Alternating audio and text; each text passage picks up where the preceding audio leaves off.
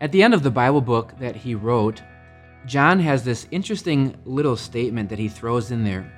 He says that he supposed that if he would write down everything that Jesus ever did and said, it would probably fill more than there are books in the entire world.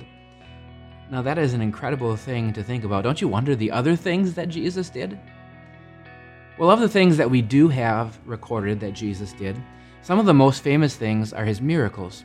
So this week, we're going to talk about some of the most famous miracles that Jesus performed and think about, well, what do these mean for me today? So let's start with maybe the easiest one of the more famous ones. It's actually his first miracle, when Jesus turned water into wine. You can find that story in John chapter 2 if you want to read it sometime. So quick summary here. Jesus and his first 4 disciples go to a village in northern Israel called Cana. They go to a wedding reception. Well, when they arrive, Jesus' mother Mary tells them, well, there's no more wine. That might sound like no big deal, but understand in those cultural days, this was a big deal because wedding celebrations weren't just a few hours. They would last up to an entire week. This was a catastrophe, so to speak, for their celebration. So Jesus told some of the servants to take these big 6 stone jars and to fill them with water, maybe about 120 to 180 gallons worth of water.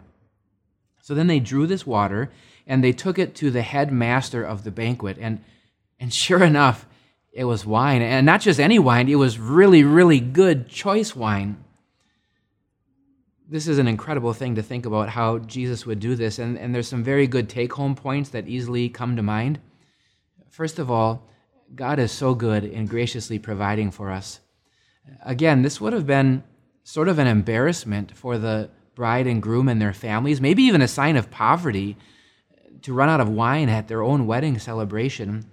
And so not only did Jesus provide, but point 2, pours open the floodgates of blessings, maybe some 750 bottles or so of wine, and again, really, really good wine.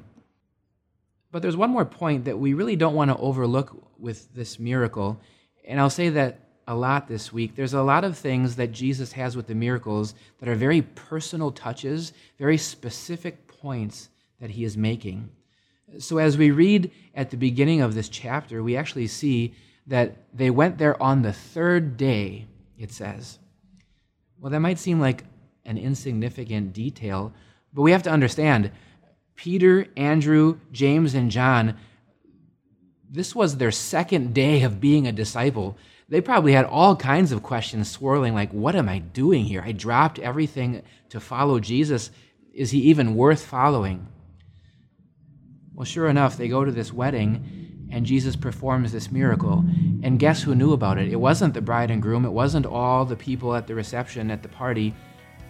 It was a few servants, his mother Mary, and Peter, Andrew, James, and John. And so the story concludes by saying this: this was the first of the signs through which he revealed his glory, and his disciples believed in him. You see, the specific point for his disciples and for us is that with this miracle, Jesus was just starting to open the door to reveal his glory and show who he really is, our almighty, powerful God. So come back this week as we talk about miracles and we see who our powerful Savior Jesus really is.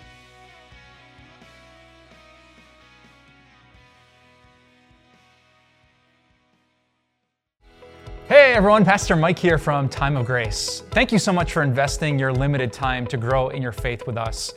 But could I ask you for one more favor? I'm sure you're itching to check out social media or go on to the next part of your day, but you could do a huge help for the kingdom of God if you would rate and review this podcast. Just taking a few seconds of your time will help other people to find Time of Grace, which matters so much to us because we want people to hear about grace, to hear about Jesus, to hear about eternal life. So thanks for taking a little more time. We pray that God blesses you with a great day, and we'll see you soon.